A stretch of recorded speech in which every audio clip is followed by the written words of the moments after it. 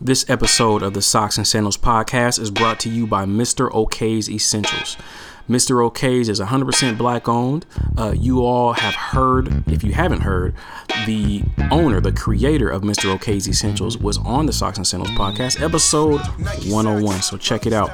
But Mr. Ok's provides 100% natural candles, body butter, and soap. Okay, 100% natural ingredients, 100% black owned, and 100% vibes and love poured into every product. All right, now go to the website www.mrok'sessentials.com. In the checkout, enter promo code SOCKS to receive 10% off your next order. Okay, once again, go to the website, get your candles, get your butter, get your soap, get right, and enter promo code SOCKS, SOX, and receive 10% off your next order. You're worth a little more if you're golden, yellow enough to remind them of precious metals. They're blinded by the radiance in our pigment. The milligrams of melanin spread thin enough to let light through. The light makes us walk a little softer. We can pass the paper bag test in the dark. Can blend easily into any whitewashed backdrop. Can dodge handcuffs without paying a fine. The white man's best friend. The face of every ad marketed to black people. Black enough to be a white enough to be a good one. Our complexion makes even the most racist politicians comfortable. They don't mind sitting next to us. Or shaking hands in public, but won't hesitate to remind us where we stand. They never call us equal, yet treat us better than our brown sisters. Call us redbone. Cast off anyone with a bit of night in their skin. People have always been afraid of the dark, but quick to bathe in the sun. Bow to the white shine of the stars. Even black men want women brighter than their mothers, lighter than their sisters, whiter than their daughters. We've always been picked first in a bedroom scrimmage. Like the honey in our skin makes us worth being tasted.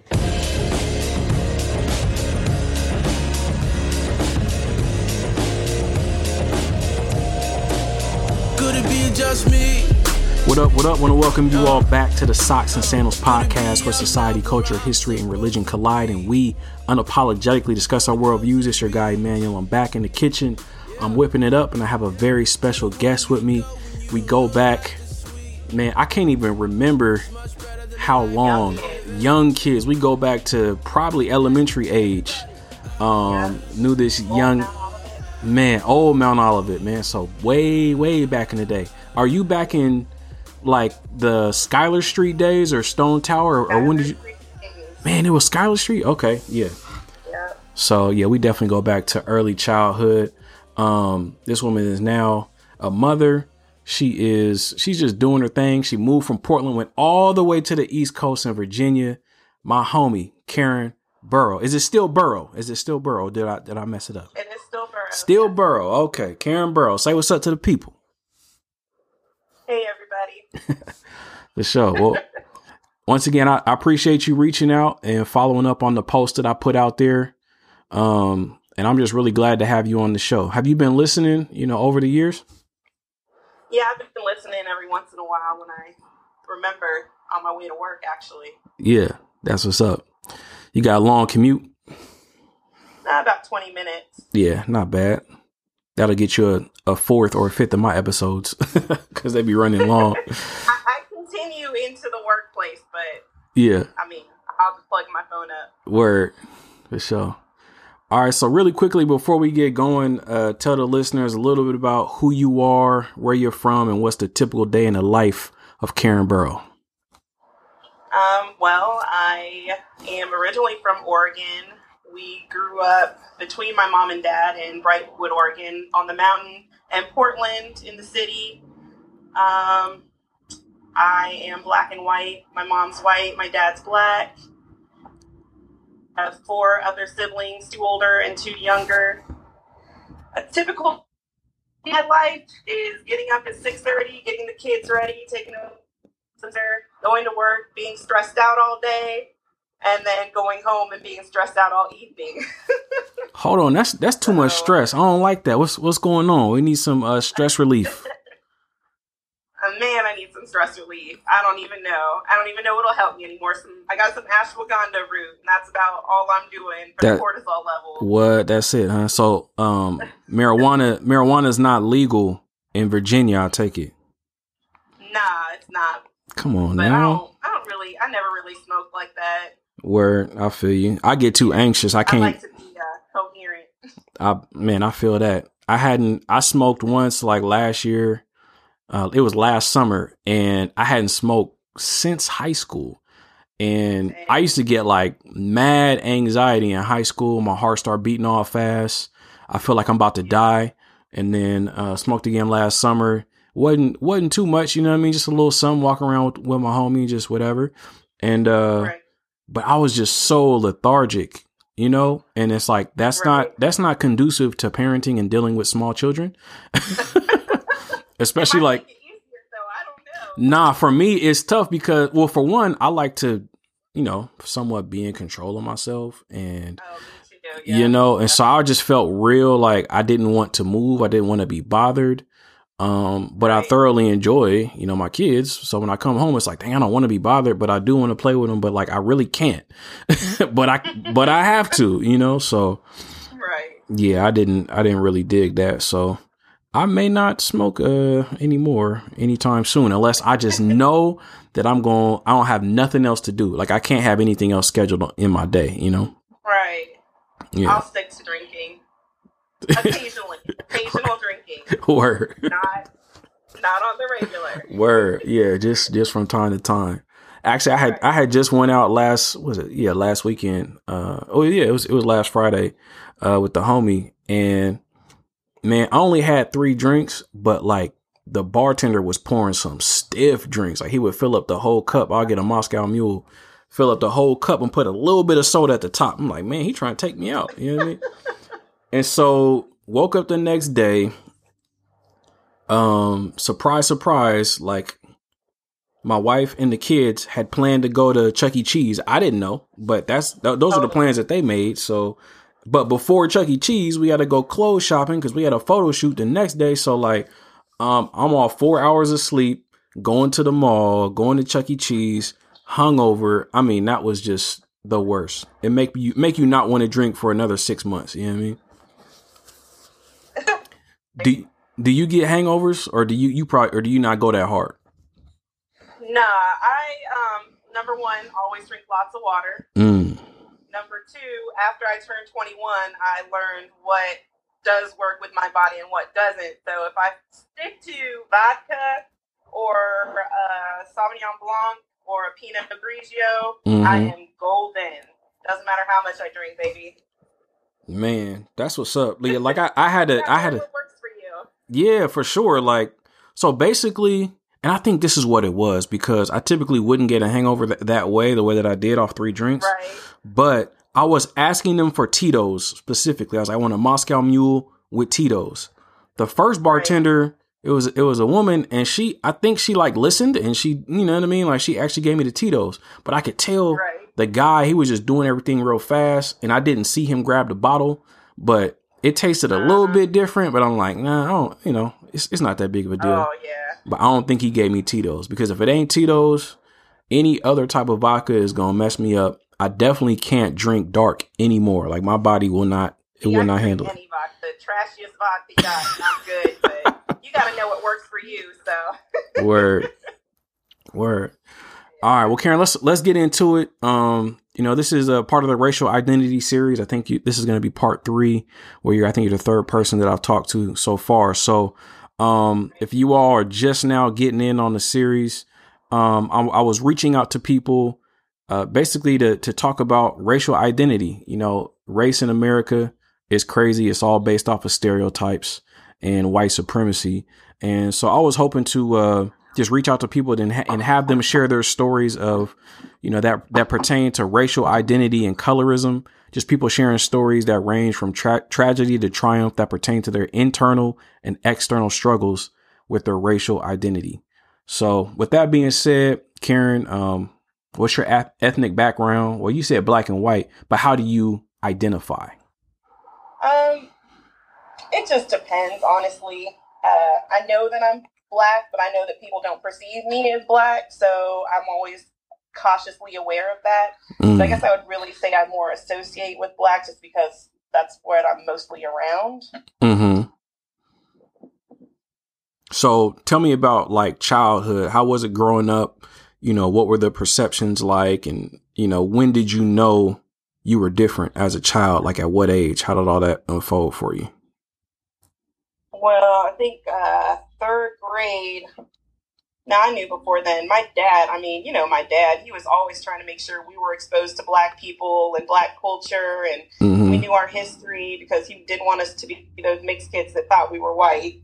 So, so he made sure we were very well aware of our Black side. I do know that I was aware of it, but the first time I guess I realized that it wasn't necessarily going to be accepted by everybody was in third grade, when obviously I think that's everybody's first experience. I got called the N-word and I slapped that girl. So obviously I knew it was bad because I slapped her. And I just remember I got in trouble and she didn't. And I still want to go back out to that school and be like, where's that racist lady that got in my face? But Word. I was in third grade. I didn't know any better. Yeah. I thought I was going to get in trouble when I got home for slapping her. I didn't even tell anybody. I'm still mad about it, obviously. Still upset. Still upset. And mostly because when I got sent to the office, I was upset. You know, my dad, he didn't play when we got in trouble. Word. So I was hyperventilating, and this teacher came and got in my face, and she said, "You stop crying. You're the one who did something wrong." Wow. And I just said, that stuck with me. I don't even know who she was. I can't remember what she looked like, but I just remember what she said to me. I take it she was white. Of course. Yeah, we were the only, Brian and I were the only brown kids in that school. Man, that's wild. As you know, Chris and Marcel are white. So this was, what, in Gresham?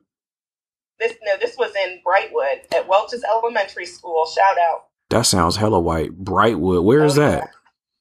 That's like up on when you go to Mount Hood, it's after the way stations on 26. Oh, Mount Hood, say no more. I get it. Right. There you go. Like I said, we were the only Black kids. Well, okay, sorry. There was one other Black kid. He was at the disciplinary school or whatever, and he got to come to our school. But Brian and I were, besides that kid, the only Black kids. Wow. And for those that are listening that don't know much about, Portland geography, Gresham is about 20 miles east of Portland, and Mount Hood is about, 40 miles east or something like that, 45 miles. It's a good hour and 15 minutes. So yeah, you was out there. Yeah. Right. Man. Right. So looking back, cause when did you guys move from going to Brightwood to moving closer into the city? In 7th grade, we moved to Gresham. Okay. Did you notice? Sorry. Oh no, my bad. But I didn't mean to cut you off. But did you notice? Did you notice a big difference? Granted, you're older now and you're more mature, and you can you're seeing the world differently as a 12-year-old as opposed to being 7 or a 13-year-old. But did you notice a big difference going from Brightwood to Gresham and those schools there and the kids there because there was a little bit more diversity, or was it still super white in Gresham and there wasn't that big of a difference between schools and areas? I mean, it was obviously a more suburban area, whereas Brightwood is rural. But I mean, it was still Gresham. When I was going there, was still majority white, so it wasn't like a big difference as far as the culture. Yeah, it's wild because Gresham now is like not. It's nowhere near what it used to be. So I heard. Yeah. So that'll be interesting. Interesting for you to go back and see all the changes and how different everything is. Right. Yeah. Gresham looks like more like Portland in the 90s now. So it's kind of weird. Right. Yeah. I know that gentrification is crazy out there. Yep. And push people out They're east. trying to move everybody out of the city. Yep. It's wild, man. So when did you notice yourself having to explain your identity a lot? Dang. I know when I moved to Alabama when I was in high school, that was probably the first time I had, because then I was switched to a completely all Black school. There were 2 white kids in the whole school. And a lot of times I was asked what I was. And then after I explained I'm Black and white, they're like, "Oh, you got to drop Black blood in you. You're Black." And then that was it. But they were like, yeah, that's probably the most accepting Black community of mixed people that I've experienced living all over the country. What do you mean by that? Because if you go to Pittsburgh, I lived in Pittsburgh for a year. Yeah. It's light skin versus dark skin. And they really don't like light skinned people. Wow. I used to get looks when I was out with my dark skinned friend, dirty looks all the time. Because they just thought all the dark skinned dudes wanted the light skinned chick. That competition. So, right. Yeah. And then Colorado, like, I wasn't black or white. I was, like, always with the Hispanic. So, like, I'm brown, so it wasn't a problem for me to just go and fit in and be, like, everybody still thinks I'm Hispanic, so. People walk up to you speaking Spanish? Man, you know what? I'm still mad that I haven't learned. I know a little bit. I know enough to get by, but no, I don't. I wish I spoke Spanish, because then I just tell people I was Puerto Rican and get it over with. Man, that's wild. Yeah, so Alabama, like, when I was down there, now, they didn't like my mom. The parents didn't. The kids were cool with my mom, but the parents, obviously, there's on both sides, they don't really interact. But with the kids, they were always very accepting of my mom and me. And, I mean, that was just family. Alabama was family. Montgomery, yeah, that was probably the best place I've lived. Man, that's crazy. Yeah. Like, you wouldn't just, especially being from the West Coast, you know, the South has such a bad reputation. But for you to say that you felt more welcome there than out here, that's kind of wild. I would say I should clarify, more welcome by the Black community. By the Black community, okay. By the Black community, because it's still, I mean, when I'm, like, here in Virginia, my kid's father, his family, they think I'm speditty and bougie, and I think I'm better than everybody because of the way I talk and because of the way I carry myself, and I mix and all this other stuff.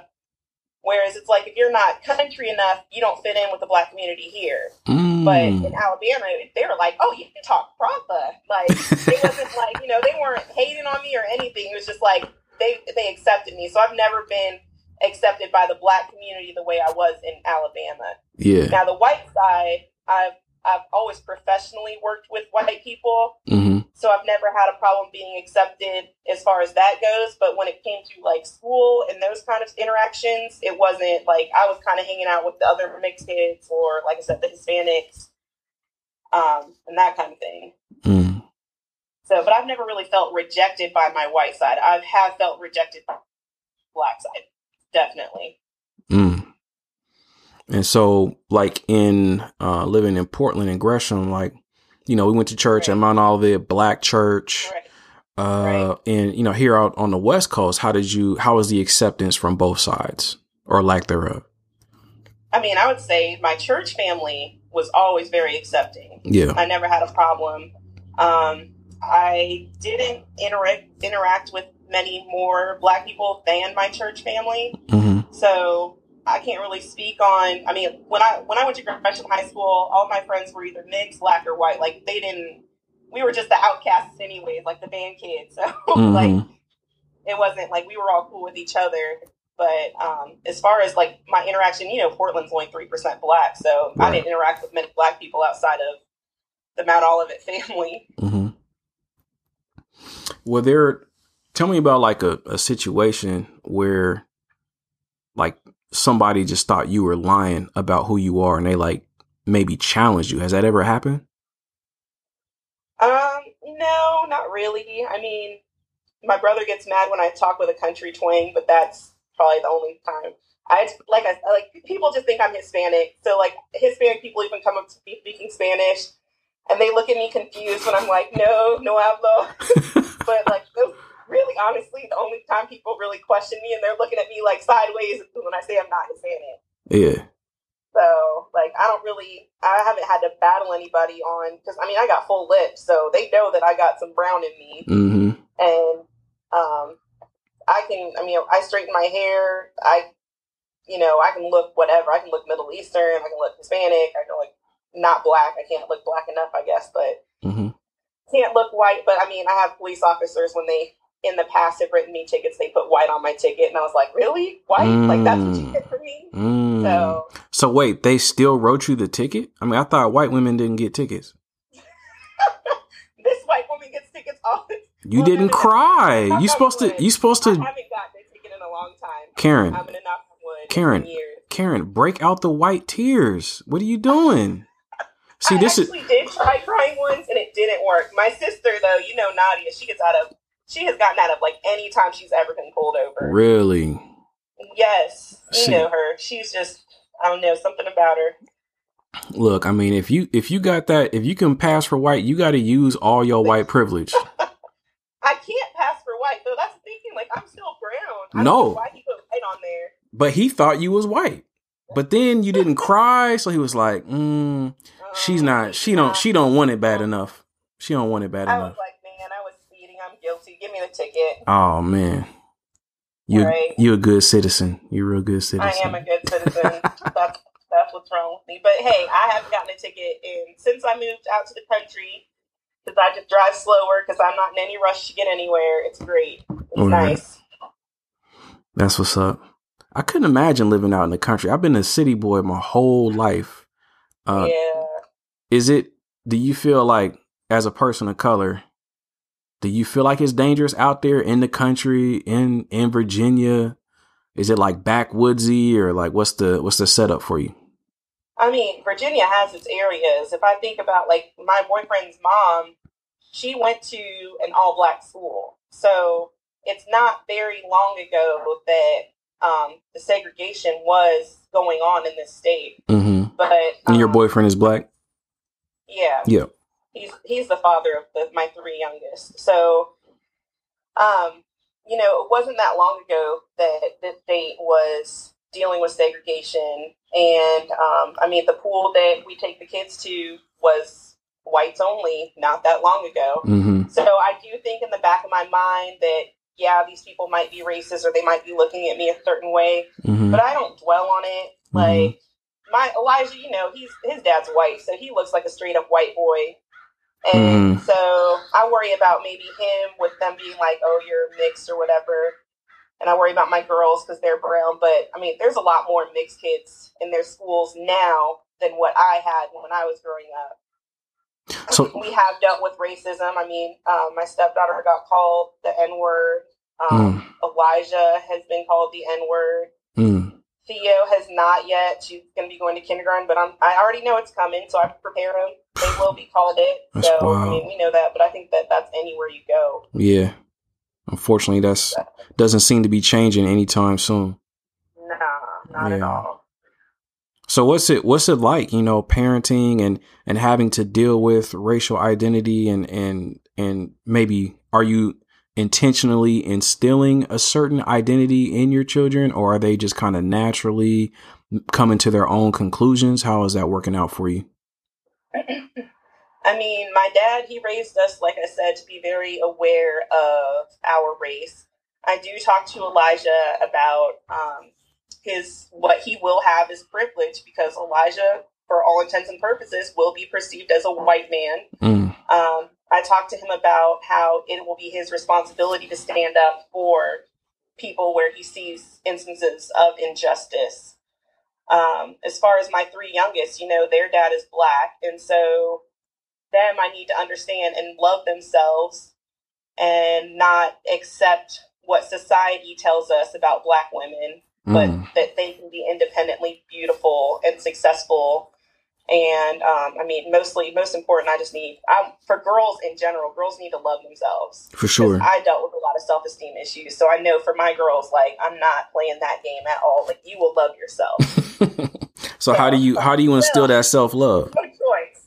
Mm-hmm. Man, I make sure Elijah lets them know, like, he treats them right. And so, because the way your siblings treat you really is what defines you. I can think of things my dad said to me that made me who I am, but the way my siblings treated me probably had a bigger impact on who I am than anything. Mm-hmm. So I make sure that my kids love each other and treat each other with respect, and don't call each other ugly, don't call each other fat, don't call each other skinny, don't say bad things about each other. And they know that I'm very strict about that, because what you say has a bigger impact than, I'd rather get beat on every day than somebody break me down verbally. So just, making sure our words are positive and that we're being positive to our children and showing them a positive example. Yeah, that's so real, man, because, we think about, like the worst little saying that they taught to us as kids was sticks and stones can break my bones, but words can never hurt me. Like, that is so backwards. Words can destroy you from the inside out for your whole life. Yeah, that's crazy. So that's good that you're, instilling that in them, because words are powerful. Words are living, like they live in us. Right. Yeah.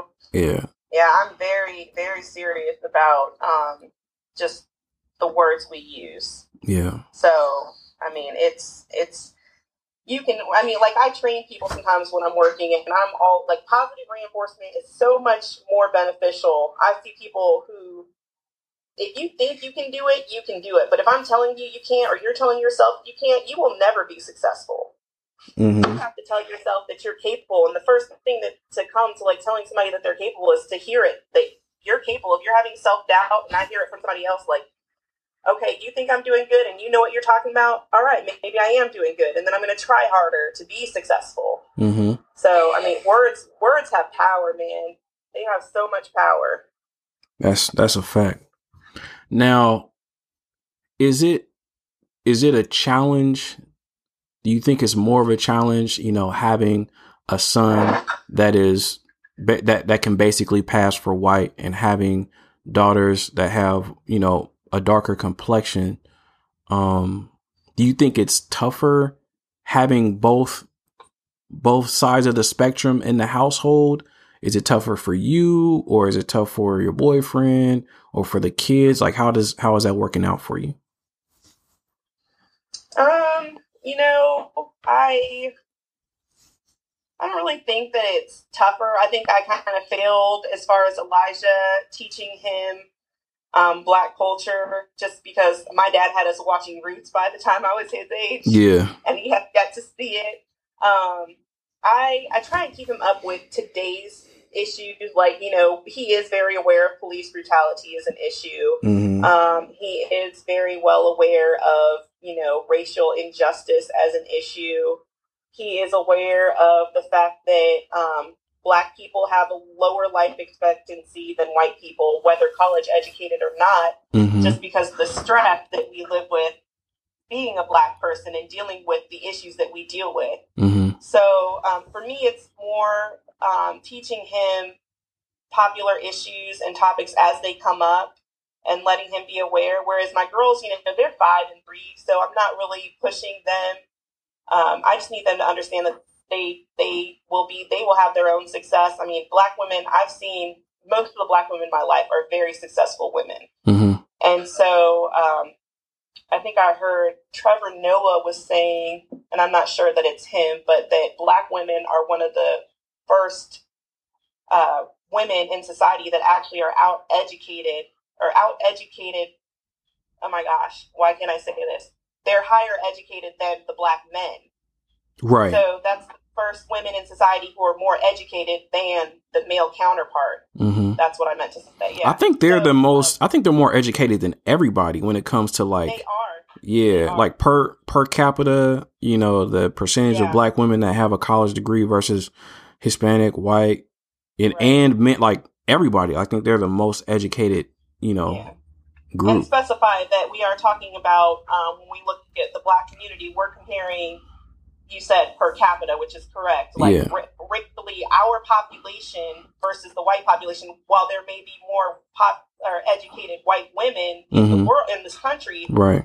The comparison for the number of the people in that population, Black women are more educated, right? So, I think that's probably a really hard thing for people to comprehend because you know when you think about police brutality and we say that Black people are being killed at a higher rate than white people. There's more white people, so obviously more white people are being killed. But when you think about the percentage of Black people compared to the percentage of white people, Black people are being killed at a higher rate than white people. Right. No doubt. No doubt. So, I mean, that's what I'm teaching my son. Like, you have to use your brain. You can't think of what other people are telling you is correct. Mm-hmm. So, I mean, you have to look at the numbers and see it for yourself. Yeah. You know, that's the coldest part about, you know, the media, society, and the education system. Like, you know, my son, he was going to a private school at one point in time, and they was teaching him some backwards stuff, you know, and he would come home and talk to me and like, no, that's wrong.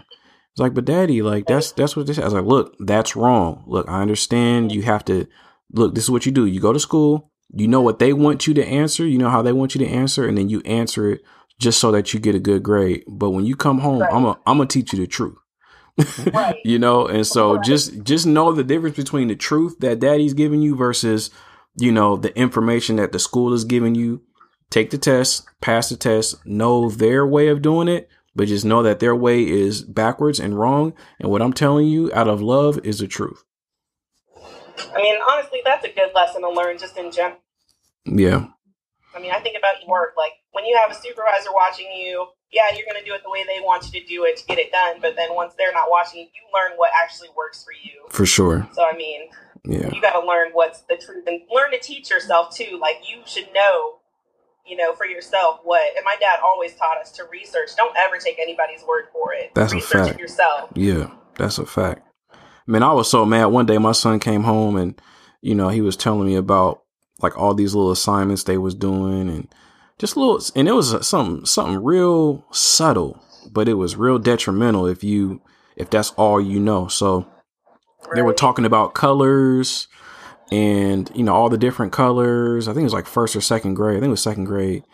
And then he was like, oh yeah, well, Daddy, there was this color, that color.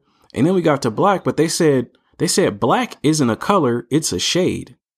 I said, what? Oh yeah. I said, excuse me. I said, black is what? Black is the ultimate color. What do you mean? Every black, you can't get any more color than that. What are you talking about? Like, no, black is a shade. And I'm like, man, look at these suspected white supremacists teaching black people and teaching white people that black isn't even a color. And so then like, as they get older and they're discussing race and racial issues, it's like black people, well, they're not, they're less than when it comes to society outcomes. And I mean, what kind of people are they really? They're not even like, they're called a color, but they're really just a shade. So like they're basically nothing. You know what I mean? Like it's small, it's subtle, right. But I don't know. I might be thinking too deep into it, but there's certain things like that. I'm like, no, Elijah, black is a color and don't let nobody tell you otherwise. You gotta watch the private schools. You got to. Sorry. No, you good. I didn't mean to cut you off. But for your daughter, since they're younger, I know you have a little bit of time to get them ready for the world, but do you have in mind like what type of media you want to expose them to, to have the proper framework of how they're going to see the world and what's going to help benefit them growing up? Like certain movies, certain TV shows that you want to get them kind of low key indoctrinated on or anything like that? I mean, my number one goal, like I said, for my girls is seeing strong, successful, independent Black women are who I want to be their role models.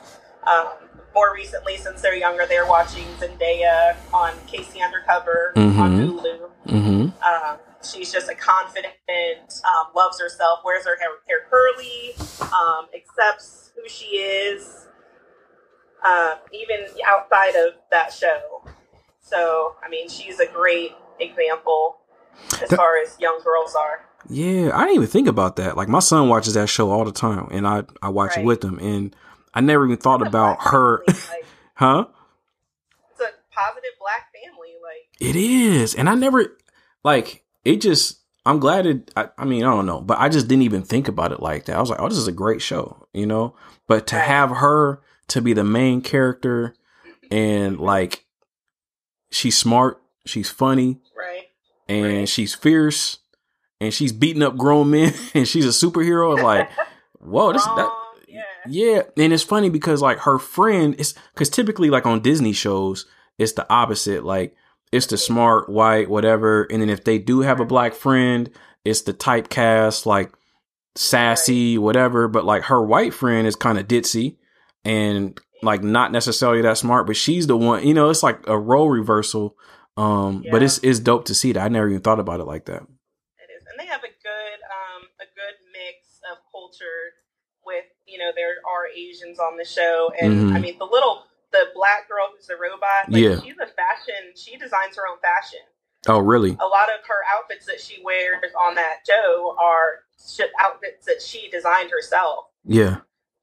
So, I mean, and then she's a genius. She's a robot. So she's another smart, dark-skinned Black girl. Yeah. Who is a positive role model for your darker girls. And she dresses cute and she's not like a sexy, thing that they're looking at, but she is a beautiful young girl that has her hair done all the time. She's not, looking a mess. She's not talking ghetto. She's not doing anything crazy that they would like us to perceive as our culture. Yeah. Is the negative aspects, but she speaks very well, and she's a perfect example of what the true Black people are like.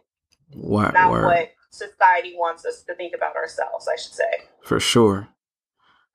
So I love that show. Yeah, that show is dope. And they love it, and they leave me alone when they're watching it. So I'm all about that. Like, my mom can have her wine. Y'all watch Casey Undercover before bed. Like, it's all good. Can't go wrong with that. I do parent my kids, by the way. I just need to clarify. Oh, I'm not judging you. I'm not judging you. I do the same. I do the same thing. Right. So hey, I gotta unwind after work. I need some time. Yeah, we need our sanity. There's nothing wrong with that. I will let Casey Undercover raise my kids for at least an hour. And I even watch it. I think it's funny. So yep, I'll be watching it too. Like, right? Mm-hmm. Yeah, catch myself after they're in bed and I'm still watching Casey Undercover. So. Yeah, man, it's crazy to see her dad Kadeem Hardison, and then they had Jasmine Guy come on there. I'm like, yo, that's crazy to see them like 20, 25 years later. You know what I mean? Right. Just it's wild. Yeah, and even what's her face, Raven. Is she on there? That's so Raven. She was on a couple of episodes on there too. She was, huh? She was like his sister. Was she his sister or something like that? No, she was the robot's creator. Oh, she was a genius Black woman once again. Yeah. Wow. So, I didn't think about how deep that show was, man. That's dope. Right? That's crazy. Just went over my head. Yeah. Mm-hmm. That's like the Bill Cosby of today. Like, you think about it, like you see a successful, together, loving family. Like, that's today's Bill Cosby. That's today's Fresh Prince. Yeah, highly functional, no drama. Right. No drama, minus the spy stuff. But right. Right. The mom is beautiful. Mm-hmm. The only thing I would say could be perceived by, I would say, more so the Black community than another thing is the light-skinned mom with the dark-skinned dad, because I know that is a lot of, vilifying the Black dark-skinned women, not being perceived as beautiful enough. So, that's maybe if you want to search for a negative, and that is something that we see everywhere, where the Black men are always with the lighter-skinned woman, or however it may be. So there is that issue, but word. How much? So I'm okay with it. Yeah, no doubt. I feel like I might have already kind of asked this, but like now that you said it, like, has there been an issue from dark-skinned women towards you? Oh, absolutely. I was always afraid of just Black women because, like, not the ones we went to church with because we saw those, but more the ones that in high school that acted like, I didn't see Black women acting quote unquote ghetto or, acting like men or trying to fight all the time and stuff like that until high school. So then I started to be afraid of them because I was like, I had one who tried to fight me for no reason. And I was just like, okay, so that like created this fear of like dark-skinned Black women. Whereas at church, you see a different community where they were just different. So and then like I said, in Pittsburgh, the dark-skinned women hated me. So especially for who I was with out there. So like, it depends. I wonder why Pittsburgh is like that, so tough. Man, the Blacks hate each other. Like the light skin, if it's light skin versus dark skin, it's crazy. Like y'all don't get enough from the white people. Like y'all got to start doing it amongst yourself. So did you find yourself just having to pick a side and just staying away from anybody that wasn't light skin?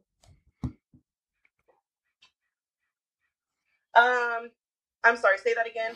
I was saying, did you find yourself when you were out there in Pittsburgh, did you find yourself just having to kind of play into that role of, just picking a side, or did you kind of fight through it and just disregard it?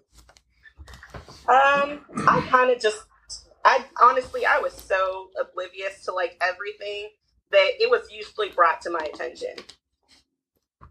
So Like, I just hung out with who I hung out with. Obviously, when you're in college, you hang out with the girls in your dorm, and they weren't all from that area, so they all kind of accepted each other.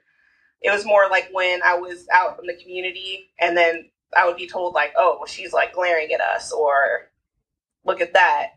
So it wasn't, like, something that I was cognizantly aware of. Mm-hmm. So it's kind of like... It just kind of happened, and then when you look back on it, like, you know what? This is kind of crazy. Well, no, I remember specifically, probably when it came to my attention most was when we were all down in the lobby of the towers talking, and one of the girls was just like, man, all the dark-skinned dudes just want the light-skinned girls, and they don't ever want to mess with no dark-skinned dudes. Look at this one, and, like, talking about me, and I was just like, what? Oh, they pointed out you as this one, huh? Yeah, like, look at this one, like, with the dark-skinned dude, and all they want is the light-skinned girls, and, like, all this stuff, and, like, I was just like, man, really? Okay, like, I didn't realize. So. Yeah, that's wild. Yeah, so that's, like, when I really started to realize, and then I'd be, like, and then, like I said, when we'd be out, like, at Walmart or something, they'd just be like, man, this person, look at them looking, like, over here. They would, like, say something as they walk by or whatever. But I don't know if they were more mad at him than me, because, you know, he's the sellout. So why is he the sellout? Why he gotta be the sellout? Man, that's... you know, in Oregon, we love to call a black man a sellout. Word. But, like, in Oregon, I don't know about Pittsburgh, but in Oregon, if you're a black man, you can... out to the light-skinned girls. Nah, hold on, man. In Portland, we ain't like that, are we? Let me think. Let me think. Maybe not now, because I know it's gotten better, but man, I've called plenty of people a sellout. Really? Well, I know a brother would be a sellout if, well, used to be. Now it's just, like, pretty much acceptable, for the most part, except, you know, certain people. But, you know, a brother that's dating a white girl, that's considered a sellout back in the day, for sure. Yes. Oh yeah, let them know. But a brother dating the other way around now. Yeah, that too. It's a one-way street. Well, you said it is a one-way street, or it's not? It is a one-way street. Only black men can be sellouts. Ooh, well, yeah, you might be on to something. I mean, this is back in, you know, the late 90s. When was I out there? I graduated in 2003. Yeah, late 90s, early 2000s. Yeah. This was all you saw was black men with white women. And that's nothing against y'all, because that's what I'm a product of. Mm-hmm. But as a woman who was perceived as brown or Hispanic, whatever, it was black men were our pool. Mm-hmm. So when they're pulling into the other one, we weren't pulling up white dudes like they were pulling the white chicks. So and that's why it was a one-way street. But now I'm shout out to the sisters in Oregon, because y'all are pulling the white dudes now. That's good for you. And I see it out here that you see a redneck dude who you think has a KKK flag in his garage, and then pull up with the most dark-skinned female ever in Virginia. Yeah, like, that's crazy to me.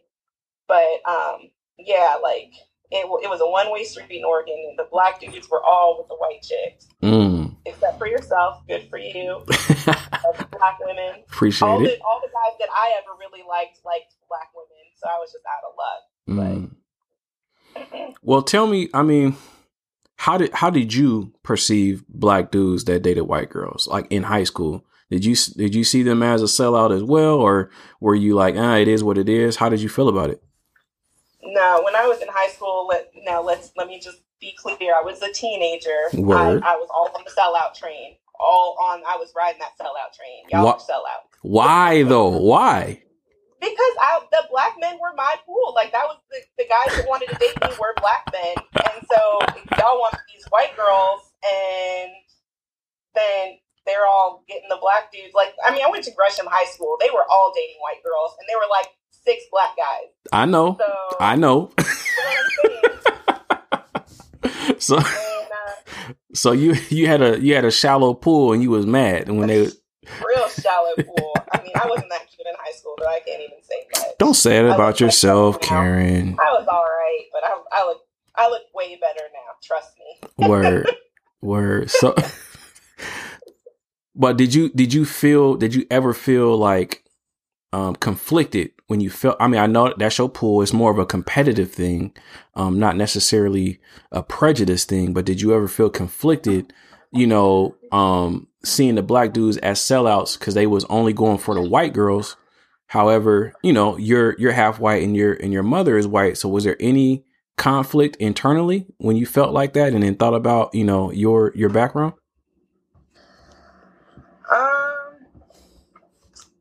No, I mean, I did kind of feel guilty every once in a while because my mom is a white woman and that told herself a black dude.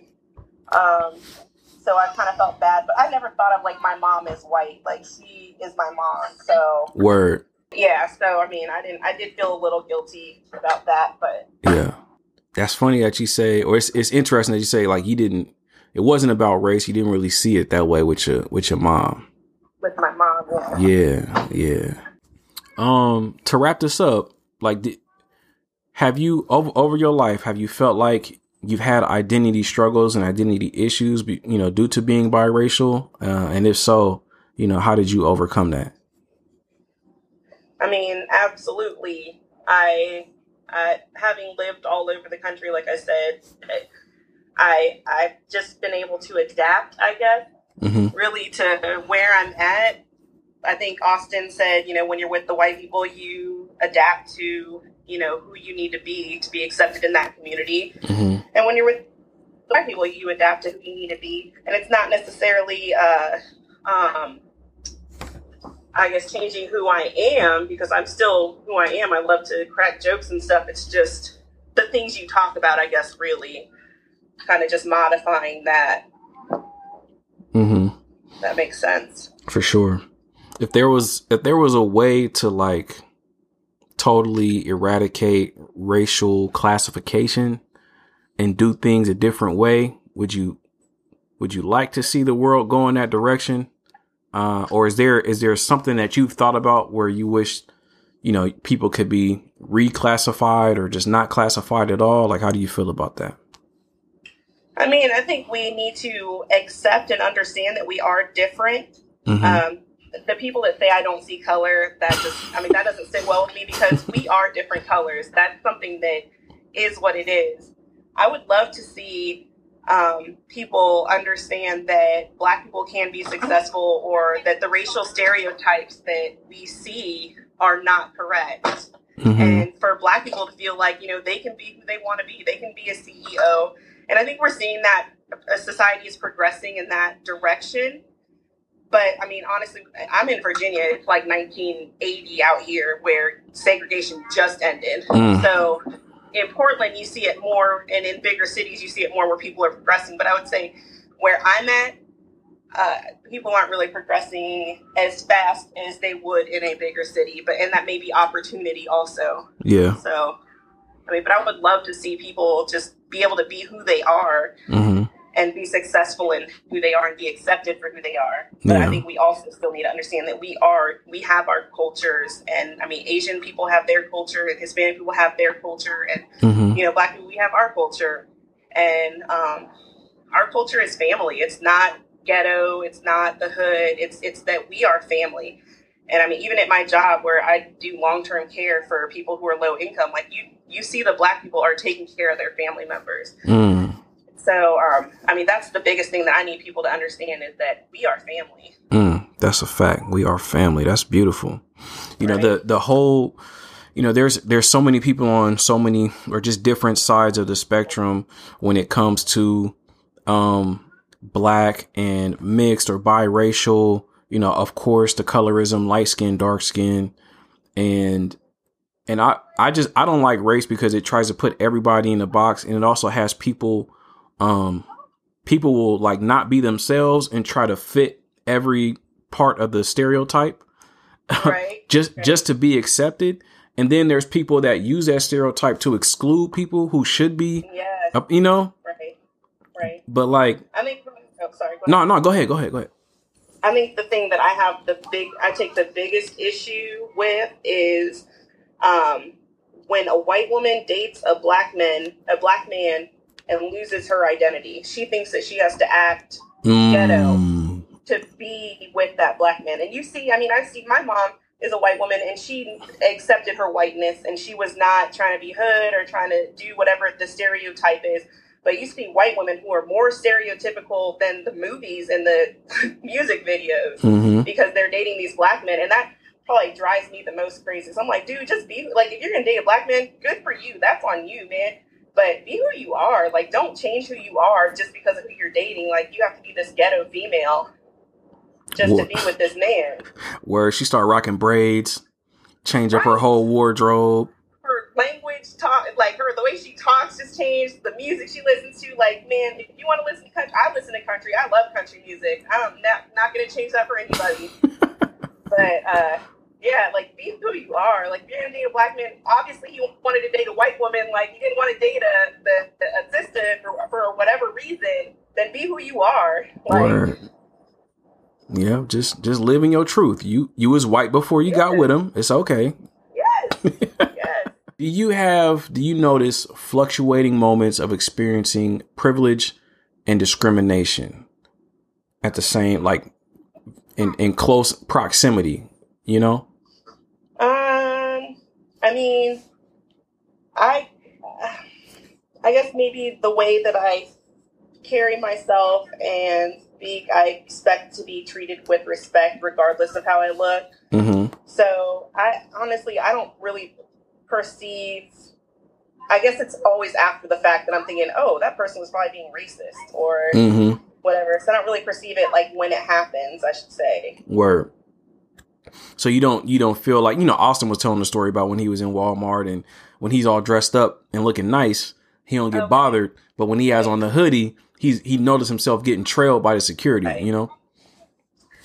Yeah, I mean, I can't say that for myself personally. Like, I know that for me, a long time, I didn't really understand how racial discrimination happened until I was riding with Brian. You know, my brother Brian, he's darker. For sure. He probably looks the most black out of all of us, just so everybody understands. Him and I are the only ones that are really brown.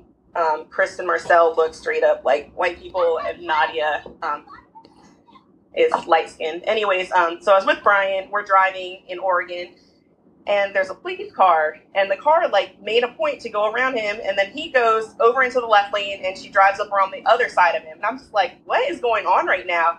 And he's like, she's looking for a reason to pull me over, and I was like, this really happens, like, oh my gosh. So like for me, I never really, I mean, I always just knew who I was, but I didn't perceive the racial stereotypes until that moment, and then I became profoundly aware that, oh my gosh, like people are really looking at a black person and saying like, oh, he's got drugs or whatever.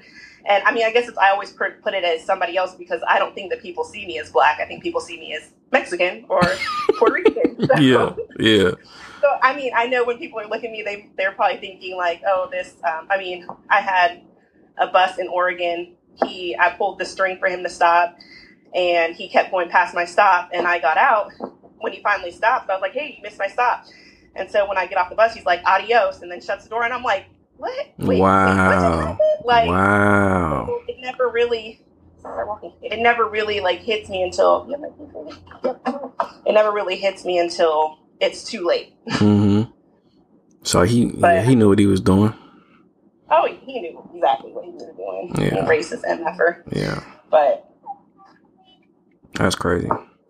Yeah. So, like I said, like most of my perception is what happens to other people versus what happens to myself, because I'm just thinking, I mean, I'm never completely aware. Yeah. Until I realize, like, oh, they think I'm Hispanic and they're being racist because of that. Yeah. Yes.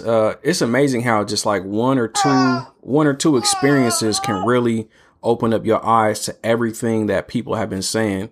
And that's why, like, part of the time, like, you know, when white people are oblivious to the struggles of black people, like I try not to get too emotional and too mad about it, because like, especially out here in Oregon, how could they know if you go to white schools, you go to white church, like everywhere you go in society is white. Why would you believe that black people are telling the truth? And if every time you interact with a police officer, it's been favorable, it's been nice, or all of that type stuff. And even for yourself, growing up in a biracial household, but not really experiencing that until you ride with your brother and it's like, yo, this is really real, you know, and it just raises a new level of consciousness within you, man. It's crazy. Yeah, it absolutely makes a difference once you finally realize, like, okay, man, like this really is happening. Yeah. Because, like I said, I mean, I believe that it was happening, but you can believe it. It's just sympathy and empathy. Yeah. The sympathy is, you know, where you feel bad, you understand. Empathy is when you put yourself in that position. And once I realized it was happening, that's when I was able to be empathetic to the situation. Mm-hmm. And really understand, like, oh my gosh, this really is happening. Yeah. Like something has to change. And it really started making me anxious because it makes me sick. Yeah. You know, that people are being able to murder human beings with no remorse. Yeah. And people laugh about it. Yeah, it's wild. And then it makes you have even more anxiety and fear for your brother now, just because you know how he's going to get treated because of how he's perceived. When I talk about the stress of being black, I mean legitimately the stress of being black is what kills black people. Heart disease is cortisol levels caused by anxiety and stress. And that is one of our number one killers. Yeah. It is the stress of being black is killing our community. And, I mean, something's got to change. Yeah. That's so real. That, you know, more mixed kids, baby. What'd you say? More mixed kids. That's the solution? Mix them up, baby. Mix them up. Mix them up, baby. Ooh. Girl, I'm trying to save you. I'm trying to save you, but... Hey, no, I'm just kidding. Hey, I'm mixed. It's your truth. Don't hate. My babies are mixed, whether they want to be or not. Already. All right, I want to wrap this up for you. I know you got the kids with you. I'm going to hit you with the Fab 5 plus 1. 5 questions I ask everybody. So, first things first, what is your favorite genre of music? I already told you it's country music. Country. Oh, my bad. What album or artist made you fall in love with country? Man, Garth Brooks, Standing Outside the Fire. Never heard it. Standing outside the fire. Okay. You never heard that? No, I haven't. I'm not heard gonna... it, but you just don't. You don't remember it. Sorry, Karen. I promise you, I've never heard a Garth Brooks song in my life. unless Garth Brooks is the one that did "Achy Breaky Heart." I don't know a Garth Brooks song. No. Who is that? All right. Who was that? I have no idea. All I know of country is "Achy Breaky Heart" and "Old Town Road." That's it. That's all I know. All right. But shout out to Garth Brooks, man. He's doing his thing. Question number 2. Is there a movie that has changed your outlook on life? Yes, there was a documentary. I was forced to watch it in my freshman year at JMU, and it's called Unnatural Causes. And when I talk about the stress of being black, that is a documentary that made me realize that college-educated black women have higher rates of miscarriages and premature births than a high school dropout of a white woman. Wow. So, and then just talking about the poor community and the issues that plague the poor community. I used to think that, hey, my mom pulled herself up by her bootstraps and didn't really think about the societal impacts of people who are poorly educated. They cannot pull themselves up by the bootstraps. I mean, if you can't read, how are you going to be successful at a job? Yeah. So, wow. You just really opened my eyes to understanding what's going on. And you said that was called Unnatural Causes. Unnatural Causes. Okay. It's a documentary. I need to watch that. I never heard of that. Yeah, I appreciate that. You gotta watch it, man. Everybody should watch that. For sure. We kind of touched on this, but question number 3: when you feel overwhelmed, how do you de-stress? I don't de-stress. You don't de-stress. I don't de-stress. I honestly, if you have a suggestion, like I said, it's the ashwagandha root. Man, well, it kind of sounds like you had a small remedy, which was turn on Casey Undercover and get your little glass of wine. Yeah. Bottle. Word. I mean, in the bottle, I'm an amazing mother. Word. Nothing bothers me. Oh, you spill Kool-Aid? Cool, man. Mom, clean that up. No problem. I would all over the floor. Don't trip. Mom's got it. I would suggest, how early do you get up in the morning? We get up at 6 or 6:30. I would say try to get up before everybody. So get up at 5:30 and just have that time to yourself. So start your day in peace. Maybe attempt to meditate or do something, that just clears your mind. And then it can hopefully help set the tone for your day. Cause and then it'll like give you something to look forward to. Like, man, I'm looking forward to getting up at 5 or 5:30 so I can have my peace. Cause I know as soon as these kids get up until they go to bed, like it's going to be, it's going to be full-time work. So yes, that might work. Who knows? That would require me to get up earlier. I mean, I could try that. Try that. Get back to me. Let me know. Later. Yeah, that too. It's either one. Better. Yeah, I mean, I know when I put the kids to bed, like I feel so much relief. Like that's how I de-stress. Right? Try to get them in bed at like 8:30. Oh man, I'm good. Right. You know what I mean? I'm chilling. For summer, man, the sunlight kills me because my daughter's like, "Mommy, it's still light outside. It's not bedtime yet." In the winter, we're talking about 6 p.m., baby. 6 p.m. bedtime. It's dark outside. Right. Yeah, I need to invest in some blackout curtains for my kids because this sunlight in the summer is messing up their sleep schedule. Man, for real. Painful. All right. Question number 4. If you woke up tomorrow and found out that you won the lottery for $100 million, how would you spend your money and your time from that day forward? Man, I would spend my time doing things I love with my kids. So money would be invested in them and their success. I mean, my whole life really is about building them up. Yeah. It stopped being about me when I got pregnant with Elijah. So I would make sure that they're set up to be successful and set them up with their college funds so they don't have to worry about that expense and get us a house where there's a good school system and just make sure that they are doing the sports they want to do and staying active and being who they really realizing their full potential. Word. That's what's up. Question number 5. What message do you want communicated at your eulogy?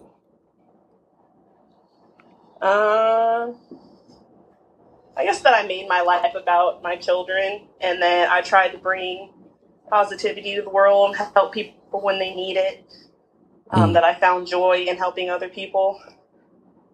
I can dig that. Now, and what type of work you said you do again? I work at social services. Word. So you're working with people, helping people out all day, every day. Elderly people and disabled people. It's my favorite community. Man, that's dope. Yeah, you're doing the Lord's work right there.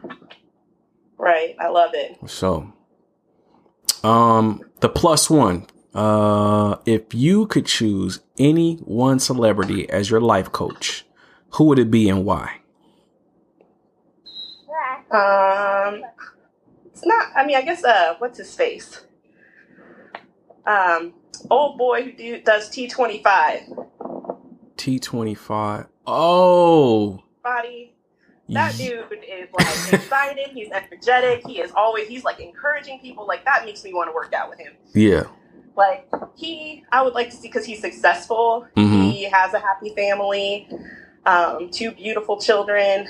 And I mean, when you see him in the workout videos, he's always like, you can do it. I have faith in you. Like I'm all about positive encouragement. So I think that probably is the most effective tool that anybody could use. Word. He's highly successful. Man, I'm trying to think of his name. That's the black dude? He's bald headed. Right. And I follow him on Instagram and I can't remember. Damn, what's his name? Let me. I'm about to. I'm thinking about it. Body. T25. It's gonna kill me not to know that dude's name. I know. Sean T. Sean T. Yeah. Yes, I know T in it. Sean T. Yeah. Yes, he is the beast. Word. He is super positive. He can. He can get you to do anything. Yeah, for sure. Crazy successful. Oh yeah, he did Insanity, bro. I did Insanity one time for like maybe 3 days. And I'm like, I'll never do this again. Insanity was crazy. Insanity. I'm going to tell you about Insanity. Insanity, you can half-ass Insanity. Like, I half-assed it for like the first 3 weeks because there was no way I was doing all that. And I was getting 5 steps, like just half-assing, like taking extra long breaks. Yeah. Doing what I could. Like, you have to. You really have to, or you're going to die. Insanity will kill you. Like, I had never sweat so hard in my life.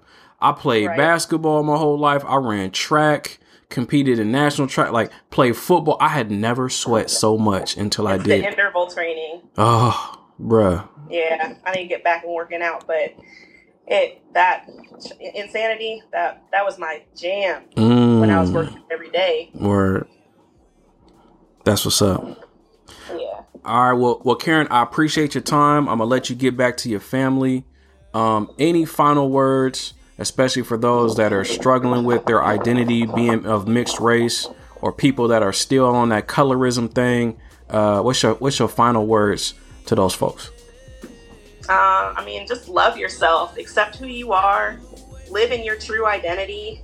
Don't follow what the stereotypes say you should be, but be who you know you are inside and not outside. That's a big fact. For sure. Well, y'all heard it from Karen. Take her advice. She knows what she's talking about. Appreciate y'all for listening. Karen, how can people reach out to you on the socials if they want to holler at you? Don't do it. She ain't got time for y'all. No, I'm on Facebook, Karen Camille. I don't use my last name because I don't want people at work finding me. And then Instagram. I think my Instagram is KCD199. Word. For sure.